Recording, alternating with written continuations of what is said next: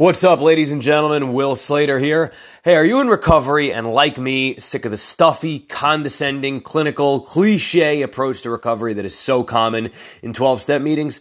Tired of being spoken down to by crusty old-timers about what sobriety is or isn't? Tired of all the boring bullshit?